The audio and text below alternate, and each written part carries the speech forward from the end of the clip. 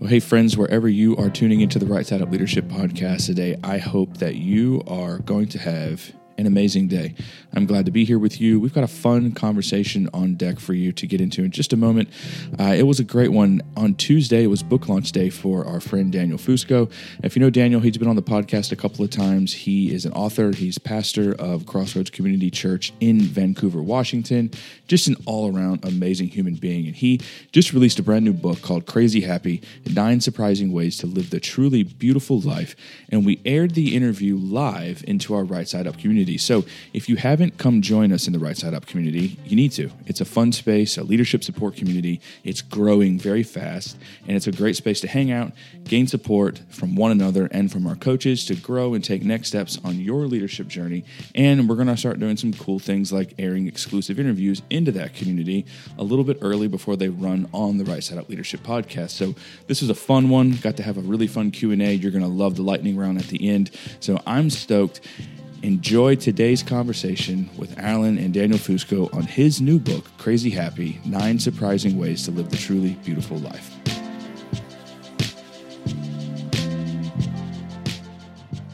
As we record, this is actually launch day, and some of you guys are hearing this later on the podcast.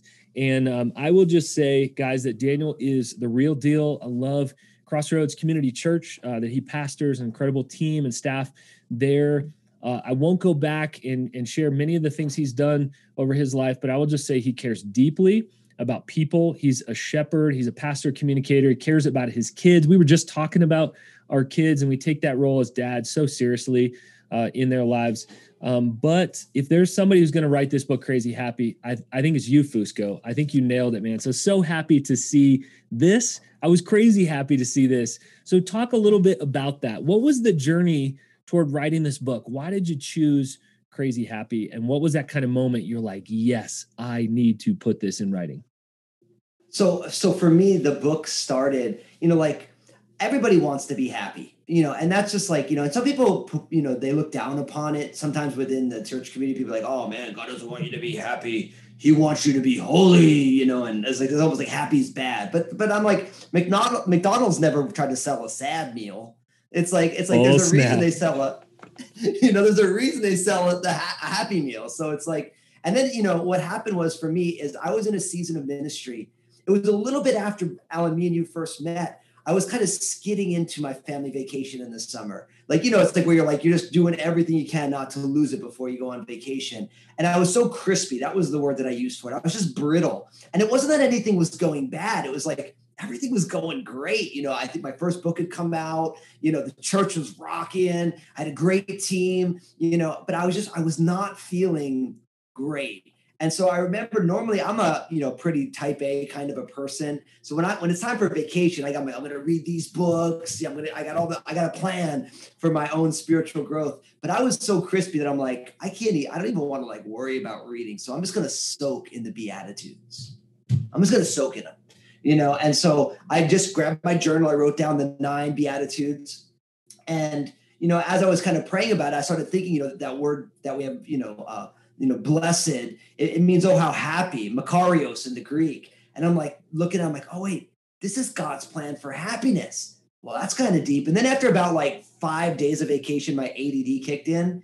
And I'm not a great rester. You know that about me. Me and you talk about that a lot. So You're I'm like, growing. wait, isn't there 9 fruit of the Spirit as well? So I kind of flipped over to Galatians 5, and I'm like, oh yeah, there is. I'm like, I wonder what happens if you line up the 9 Beatitudes and the 9 fruit of the Spirit. And instead of mixing them up to make them make sense to me, I'm like, the order is important too. So just put them together. And then all of a sudden this whole thing opened up for me. And really the Beatitudes and the fruit of the Spirit began to kind of be a mirror into my own soul, because all these things that I was doing that were supposed to make me happy, they were making me crispy.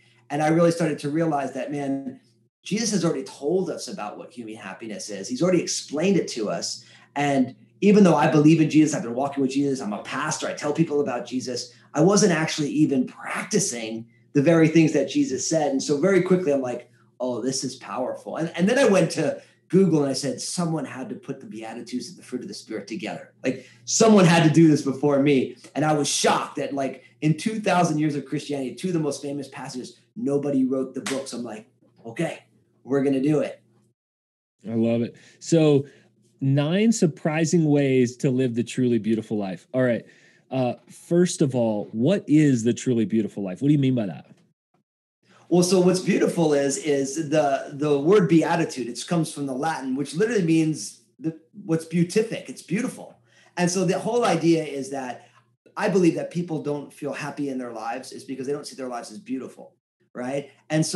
And what I also believe is that the reason we don't see our lives as beautiful or happy is because we have the complete wrong perspective on what beauty is and what happiness is. And so in some ways I wrote the book, like the idea of being crazy happy. It's not like Ren and Stimpy, like happy, happy, joy, joy, just kind of manic happy, although I do lean towards that. The idea is that, God's plan for our happiness is found in crazy places. Like if you think about the Beatitudes, the very first one says, blessed or beautiful, or, oh, how fortunate, oh, how happy are the poor in spirit.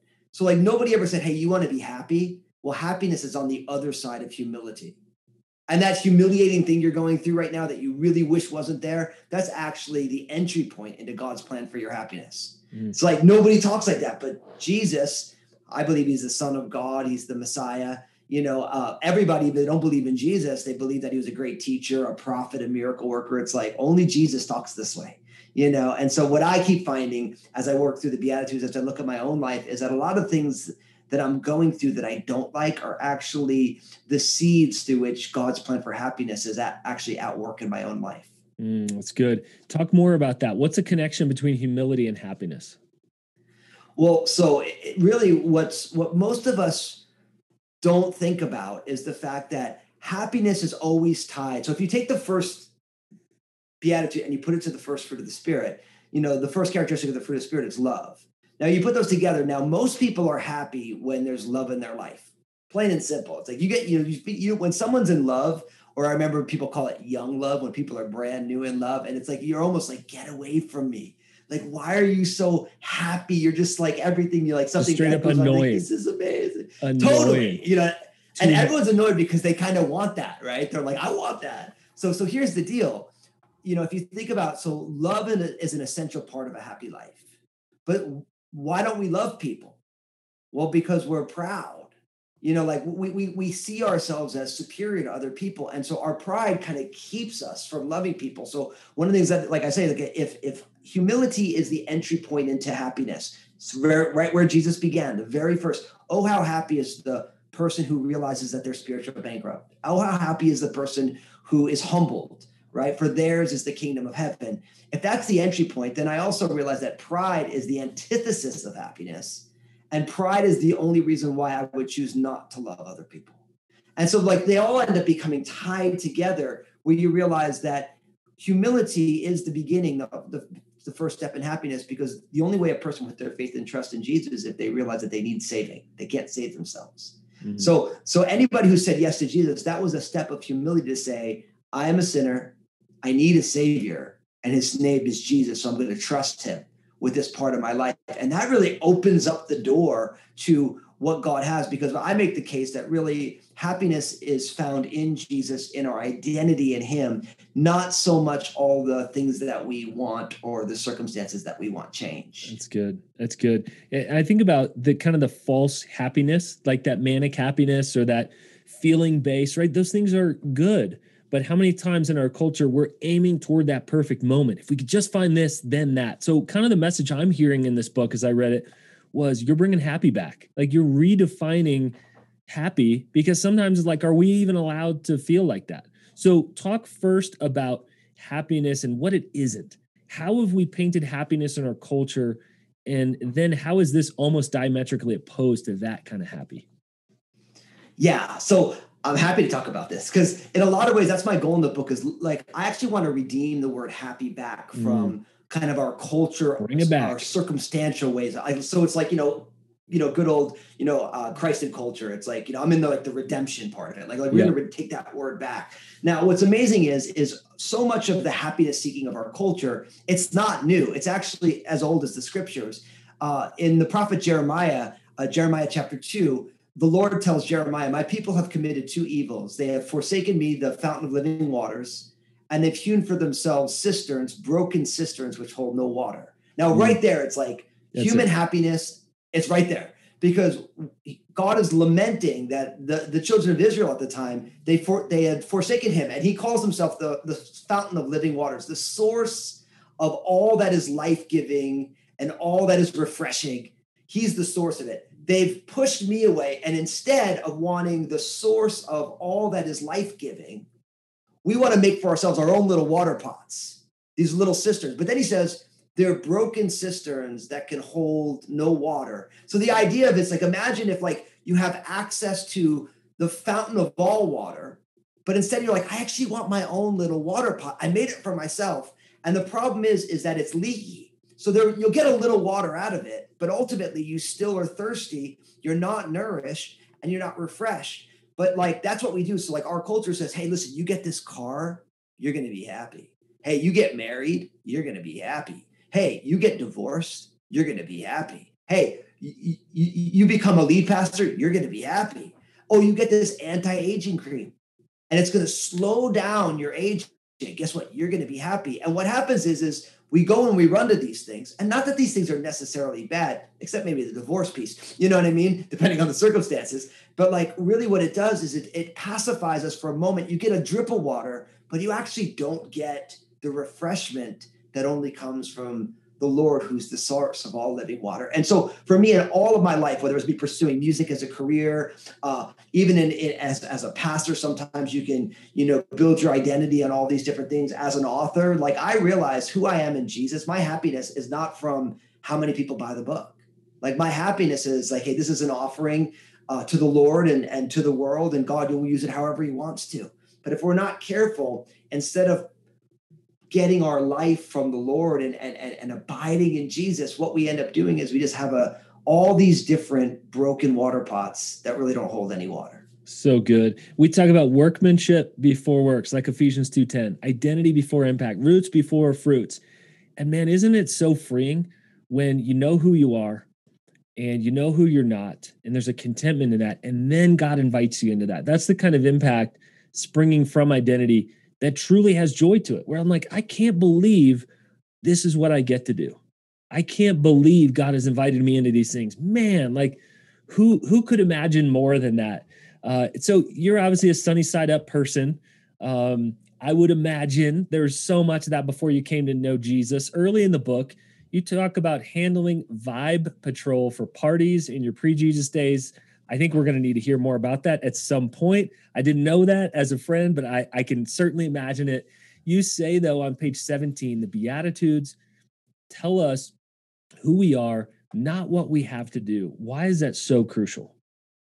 Well, there's an old saying that they're called the Beatitudes and not the do-attitudes. And so, and this is something that me and you have talked about, and you've shared it with our staff as you've come and coached the Crossroads staff. It's like we have a tendency to just put the wrong things in the front. And so when it talks about like like when I talk about these 9 surprising ways to live the truly beautiful life, I'm constantly making the case.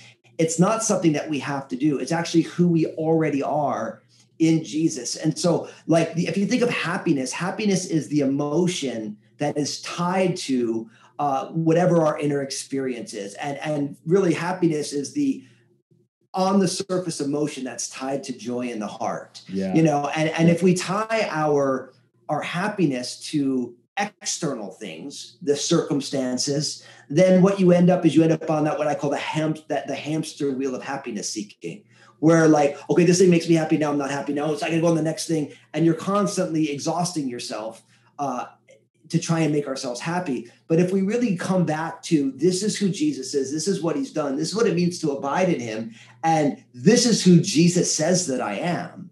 Now, all of a sudden, out of that identity, no matter what you have going on, you are happy in the midst of it because you know who you are. And a great example of this, by the time you get to the end of the Beatitudes, the 8th and the 9th Beatitude both speak about persecution.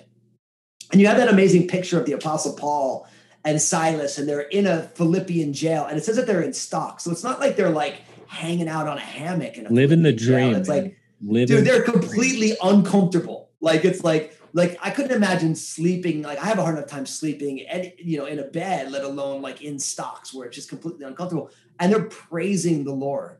Now, like, it's not like they knew that, like, man, the Holy Spirit is going to put this in the scriptures and we need to make sure we look like uber spiritual. It's like they're like, and a Philippian jail was not like nice. And I'm not saying that jail today is nice, but it's not in the Roman Empire, 2,000 years ago. It's like, it was horrible, but in the midst of that, there is this joy. And then once the earthquake happens and the doors open up, they're just they're not like running out of like, get me out of here. Like, they're just so happy in Jesus where they are, that when the Philippian jailer goes to kill himself, he's like, hey bro, we're all here. Like, come talk, and then before you know it, work is happening. And so I always like to remind people that the reason this is so important is because, grumpy Christians are bad missionaries. Bam. And it's like, and in a lot of ways, when we root our happiness in Jesus and not in the externals, then all of a sudden it opens up the salt and light witness that God has called us to be. I love it. And I also love that I can hear your kids in the background. You got a snow day today for launch day on your book. Like, that is just the beauty and the chaos. That is the Fusco fam. I hear you, the Briggs fam as well. If our culture were to write a book today, I feel like it would be called Crazy Depressed or Crazy Divisive. So what's going on? What's gotten us here? And how can this who we are, be the antidote? Well, I mean, obviously, I think the reason that we are where we are today is because everybody lives out of the overflow of what's on the inside, and in a lot of ways, my previous book, Upward, Inward, and Outward, based on the Greatest Commandment, really talks about how someone's belief about God, their upward beliefs, drives their identity, which is the way they see themselves. And then out of the overflow of the upward and the inward, then we have our ethics, how we treat one another. And right in the Garden of Eden, what you realize is that eating the tree of the knowledge of good and evil, it flipped the script around. And our culture doesn't say live upward, inward, and outward. It says live inward, outward. If you have anything left over, it's upward. And so it begins with self-centeredness, which again, you go back to the first beatitude. It's like, oh, how happy is the poor in spirit. And so what you have, we live in a divisive day and age, in a depressed day and age, because we live in the individual is on the throne. Like, each one of us, our culture says you are on the throne of your own life. And I always like to say, when we think we're the sun in the center of the solar system and nobody's life revolves around us, it can be quite disconcerting, right? So I think really what it comes down to letting the Spirit of God reorder us so that it begins with who God is and who Jesus is and what he's done for me. And then we find our identity, a cruciform shaped identity, a cross-based identity, which both acknowledges how amazing we can be because we're image bearers of God and fearfully and wonderfully made, but also how jacked up we can be because we're all broken. We're flawed and warped by sin. We have the wrong desires. We have the right desires that we act out in the wrong ways. I mean, it's the whole kaleidoscope of humanity, and then, coming out of that identity now, then we treat people differently. And so one of the things that I love so much, like in Crazy Happy, where you start looking at, especially the fruit of the Spirit, everybody pretty much agrees that they're beautiful qualities. When you know who you are in Jesus, you can be patient with people. I mean, there's things like, there's kindness is in there. My wife, my bride, Lynn, who I love so much, always says, Daniel, kindness matters. There's gentleness. The Spirit of God does the work of kind of taking away the more sharp edges of our character because he realizes that people are fragile, and so, we live in a day and age where people aren't thinking about, like, even though I disagree with you politically, how can I be kind to you? How can I be gentle to you? How can I be patient with you? And I mean, all of this, if you root it back in the identity of God, that upward, God is super kind to us. He's very gentle with us. Man, talk about being patient. God, if there was like an award for the most patient, just taking God in his relationship with me, God has proved himself to be the most patient person who has ever lived. And so we really need to let the Lord really kind of reorient our priorities so that who he is drives everything as opposed to us and our selfishness. And guys, this is upside down stuff. Is we talk about living right side up in an upside down world. Like, our world is jacked up, and it is now. I think COVID has allowed us to see that so clearly. This political season, has allowed us to see that so clearly. I don't know how many people have said what you said. Like, could we just disagree and be kind? So much, you and I agree, so much is about posture. We talk a lot about posture, that people are okay disagreeing with us if you come with a posture of kindness, of gentleness, of these things that are not sexy and yet are life, right? They are life-giving. We've forgotten them somewhere along the way. And so if you're tuning into this, interviewing Daniel Fusco and his book, Crazy Happy, 9 Surprising Ways to Live the Truly Beautiful Life. That's what we're talking about, truly beautiful life. If you're on our Right Side Up community watching it live, go ahead and hit share. We'll get this out to more people. If you are listening to this later on our podcast, don't forget about our Right Side Up community. We have some lightning round questions coming soon, but I'll just let Daniel kind of be nervous about those. No idea what's coming for those. Upside down. I don't know what is more upside down than you in the book talking about the link between grief and joy. Tell me more about that.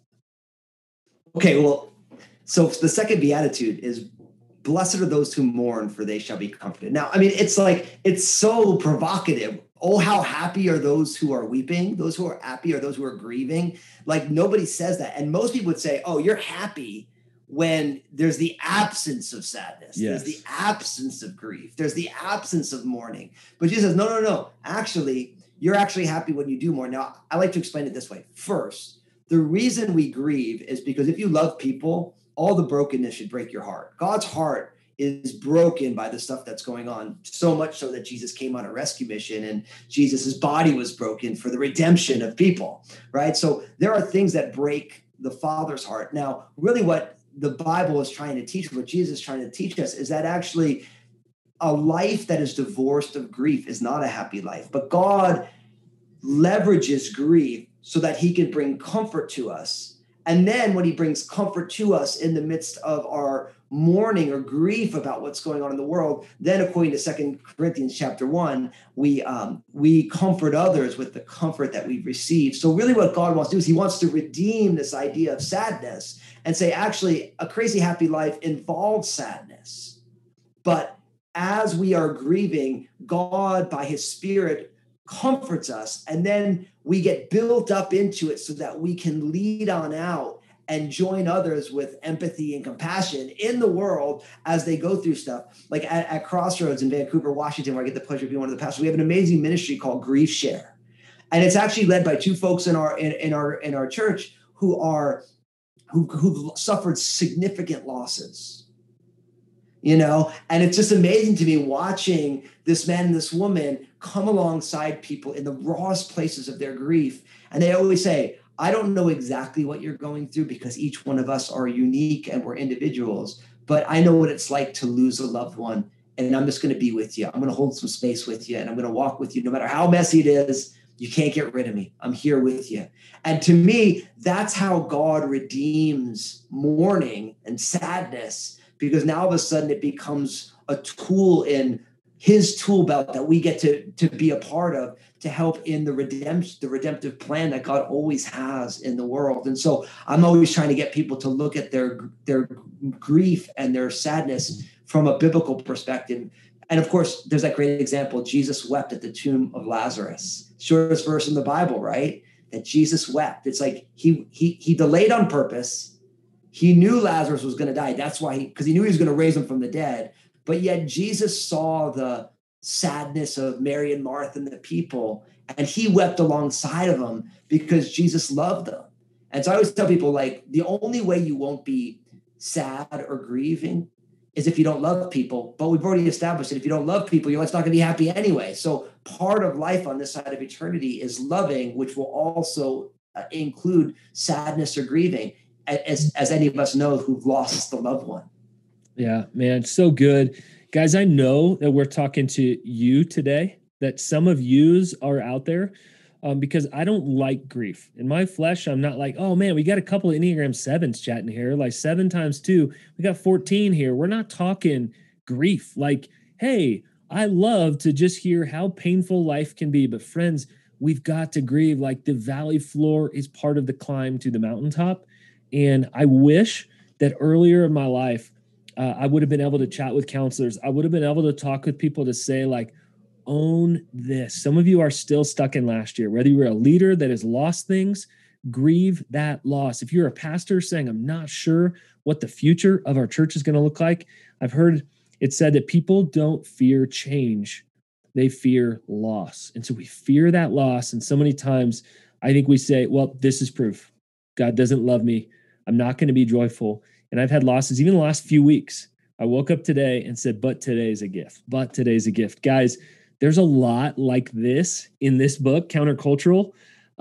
This is not what you think. It isn't just, hey, keep the good vibes going. Be on Vibe Patrol, the parties like you used to before you came to know Jesus. We're not talking about Vibe Patrol. We're not talking about good vibes only here.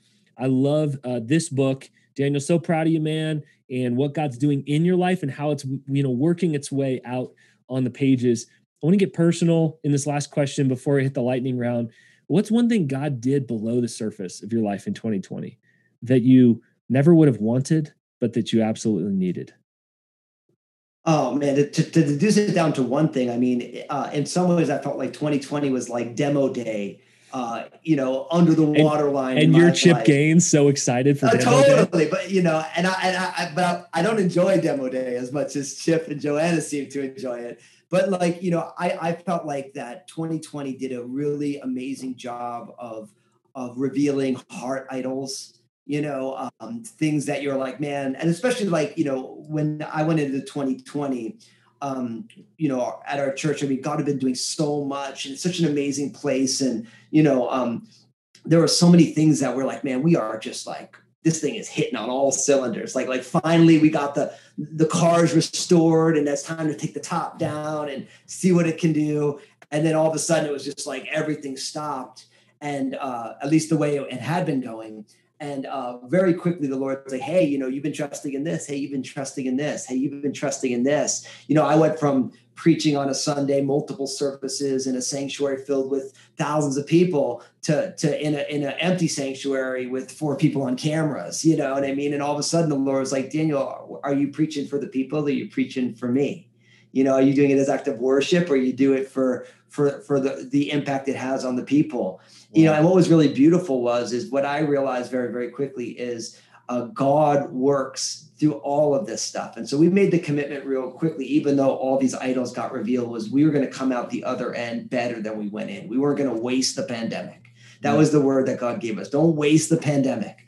And so in a lot of ways, God has done some demo day internally, cast down some idols, said, hey, listen, I want a pure altar in here. It's not about all this other stuff. Even with the book, the book was supposed to come out in the fall of 2020, and sure enough, the publisher, hey, we got to push it. There was all sorts of issues with COVID and the whole thing. And I'm like, okay, great. And I had to get to that place where now it's just all about, can I trust? Can I live surrendered?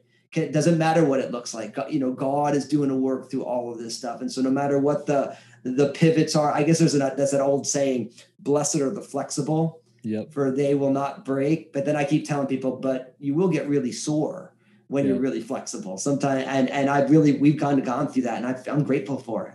Yeah, man. So good. Love that. And friends, we are talking about Daniel's book, Crazy Happy. Launch day today. If you're on the Right Side Up Community live, hopefully this is the first live interview about it that we can say right here. Texted you this morning, man, just thinking about you that for whatever reason, this was the moment this was supposed to come out. We've got a signed copy of the book. And the winner from our Right Side Up Community is Tammy Whistle Hubbard. Tammy will be sending this out to you. No, this was not the one Daniel signed to me. This is a freshly signed copy. It's going to be heading out to you. Now, my friends, is time for me to nail Daniel to the wall just a little bit through the lightning round. Maybe we're going to dig in there, get a little bit personal, and maybe we're going to have to check with his wife, Lynn, later if he's being truly honest. First of all, speaking of confession, maybe some heart idols here. What would you estimate is the most cups of coffee you've ever drank in one day? It has to be north of 20 cups. Well, it depends on what size the cup too. So me, it's like I live in the Pacific Northwest where coffee is a love language, and I'm all Italian where espresso is a love language. And so, and definitely north of 20 big cups. Of 20 cups. That could kill a large elephant, folks, but not Daniel Fusco. All right. We're going to roll through these questions. It just mellowed me out. It just mellowed you out. The exact opposite. All right. If you and The Rock fought, how would you win? Oh, Dwayne The Rock gosh. Johnson comes at you. Well, I think, okay, the way I'd win is first it would just be straight up intimidation. Ooh. And so what I would probably do is I would take my dreads down and put them on my face. And, I'd probably and he's strip already down to feeling almost insecure. nothing. He's already feeling Yeah, because insecure. I got better hair. Okay, that's you fair. know, and then I would probably strip down to just like a loincloth, like, you know, straight up, and then he'd be freaked out at that point. He wouldn't know what's going on. He'd run Getting away. attacked by some crazy guy. I got it. Beautiful. That's man. the only intimidation, definitely. I have that picture in my head, and friends, you can't unsee So that sorry. if you just pictured it. All right, what's your favorite famous Italian person? Oh, that's a hard one. So it'd have to be probably my honorary uncle, Frank Sinatra. Frank. Blue Eyes. Frank. All right. I have aunts who have the Frank Sinatra credit card. I kid you not. Oh, there you go. All right. Probably You didn't know that it was a thing. It's a thing. I didn't know, man. There's all kinds of Italian kind of mob jokes. We'll talk about it later afterwards. But maybe more important than person, what's your favorite Italian dish of all time? Are we talking dessert or are we talking like main course? One entree, one dessert. Okay, so the one entree would be eggplant rollatini is my absolute favorite. And so it's like kind of breaded, baked eggplant that's rolled with 3 different types of cheese, and then it's got sauce and cheese on top. My grandma Anita Capadona made a phenomenal eggplant rollatini. And then, of course, favorite dessert is only one thing. You know, leave the gun, take the cannolis. Cannolis. I'm a cannoli connoisseur. There you go. Guilty as charged. The cannoli connoisseur. All right. What's the best burger you've ever eaten? Please describe what was on it. Because you can eat some burgers, my man. I can't wait for all the restaurants around here to open up again, because you know I'm always on the hunt for the best burgers. So my absolute favorite burgers are a place called Portland Burger, which is owned by some friends of mine. And they came up with a burger that they call the Epic. And the Epic it's a bacon cheeseburger that's got pulled pork on it with also kind of their special spicy coleslaw on a bun. And it is absolutely extraordinary. So I would try and eat more than one. It's huge. You should not even try and eat one, but it is like, it's so appropriately named. And I'm not a person who throws the word epic around very much, but like, that's the stuff right there. That's epic. All right. I know where we're going next time. I'm in Vancouver. We're driving over the river. We are eating the Epic Burger together. What is a show or movie that you liked, but you really shouldn't have? Well, okay. So growing on up, one of my greatest memories growing up was sitting with my grandma. So my grandma today, Anita, she's 94 years old. But when we would grow up, we would cannolis that maybe she made, the eggplant that she made growing up. Anita, sweet woman. Anita, she's sweet. And so my grandma, she's like 4'7". She was like 5 feet tall. Now she's getting smaller. But growing up, I would sit with my grandma and my mom, and we'd watch NYPD Blue. So with Dennis Friends, and you know, it's a classic. It was like the first nighttime cop show that was like, there was stuff in there that hadn't been on TV before. And I remember I'd be watching it with my mom and grandma. This was before I knew Jesus. And then stuff would go on and my grandma would go, Madonna mia, because it's just be like something super inappropriate. And then I would think to myself, I can't believe I'm watching this with my grandma right now. But we always watched it. And so if I ever see it, like, and if it's on like Netflix or whatever, I'm going to go watch an episode. I have to fast forward through some of it. But yeah, it's a guilty pleasure. Go NYPD Blue, the original New York cop show. There you go. I was going to say Tiger King, so you're actually a better man than I. A moment you experienced during COVID that you'll never forget. So maybe there's a lot of things. I think what I'll never forget was I was traveling back from a teaching trip I was in Tucson, Arizona, and then I went over to Albuquerque, New Mexico. And on my way back, this was at the beginning of March 2020. I had to lay over in Seattle, which is where the first like breakout was really, really big. And as I'm going to the airport, I get like a phone call from Diana, who I work alongside. And Diana's like, hey, Daniel, I want to switch your flight. I don't want you to go through Seattle. And I'm just like, oh man, I'll be fine. I didn't even realize it was really where the first outbreak was. I found out later. But I remember I got on this plane going to Seattle, and everybody is like sharing, like they're giving out like, you know, bleach wipes, and everyone's wiping the seats down. And finally, the lady's like, you know that there's this huge breakout in Seattle. And I landed, the flight was delayed. And I literally ran from my gate in Seattle to my flight to get me to the Portland airport. And I was literally in the Seattle airport for less than a minute. And the only thing that touched anything was the soles of my feet. And I got onto the plane and I'm like, that was insane. And then when we got home, like I got home and the next day it was like everything got shut down. And I was like, I'll never forget that. That was just a crazy life experience. Crazy. All right. Someone you would love to have a cup of coffee with someday. Oh, like somebody who I could have a cup of coffee with, or somebody anyone in the world who you would love to have a 90-minute great pour over cup of coffee with. Living or dead? Living. Oh, who do I want to meet right now? Well, I mean, I've had it with you, so I think I'm probably pretty good. All right? Fair. Moving on. I'll call that good right as it is. All right. The phrase that your sweet wife, Lynn, says to you when she needs to put you in your place. She says, "Oh, Daniel."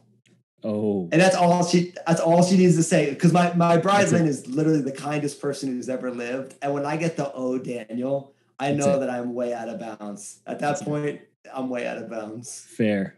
Bless her heart, as they say. All right. A person who you know, but I need to have coffee with. Somebody you know that I need to have coffee with. Oh, that's a great one. Do you know my buddy Keith Jenkins? I don't know Keith Jenkins. Keith, if you're listening to this, I cannot wait. This is me formally asking you out for either a cup of coffee or a Zoom call. Keith, let's do it. I trust his judgment. Whether you are some kind of mafia warlord out there somewhere, you make cannolis. I don't know the backstory, Keith, but we're going to meet. All right. That is now on my bucket list. That's how much I trust you. All right, Fusco. One ridiculous thing that makes you happy.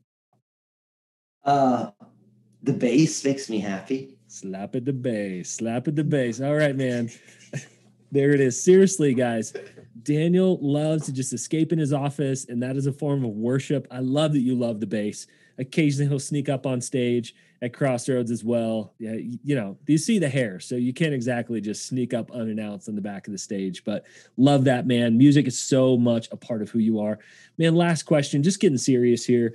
What's one prayer that you have for the church in 2021? For Jesus' church in 2021, what is a prayer you can leave us with?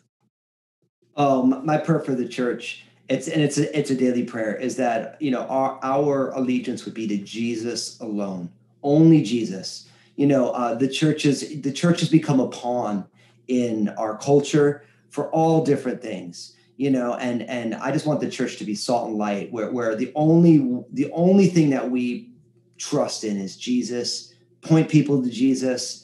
And we just open the doors so wide, say, listen, anybody who wants to come, drink deep of the wells of salvation. We got the good news right here. Beautiful. Well, Daniel, my friend, the real deal. And today, again, becomes an author. One more time, the book is Crazy Happy 9 Surprising Ways to Live the Truly Beautiful Life. And I would say today gives you 9 surprising ways to admire this beautiful man. Seriously, guys, if you are out there at a distance, on the Right Side Up community, give him a hand. If you are listening to the podcast, would encourage you to jump over the Right Side Up community. You're so close to our heart here at Stay Forth. Respect you, love you, proud of you, sharing this message on from Vancouver, Washington to the ends of the earth. My dude, thanks for stopping by. Love you, man. God bless. Focus so long. We ain't focused so long. We ain't focused so long.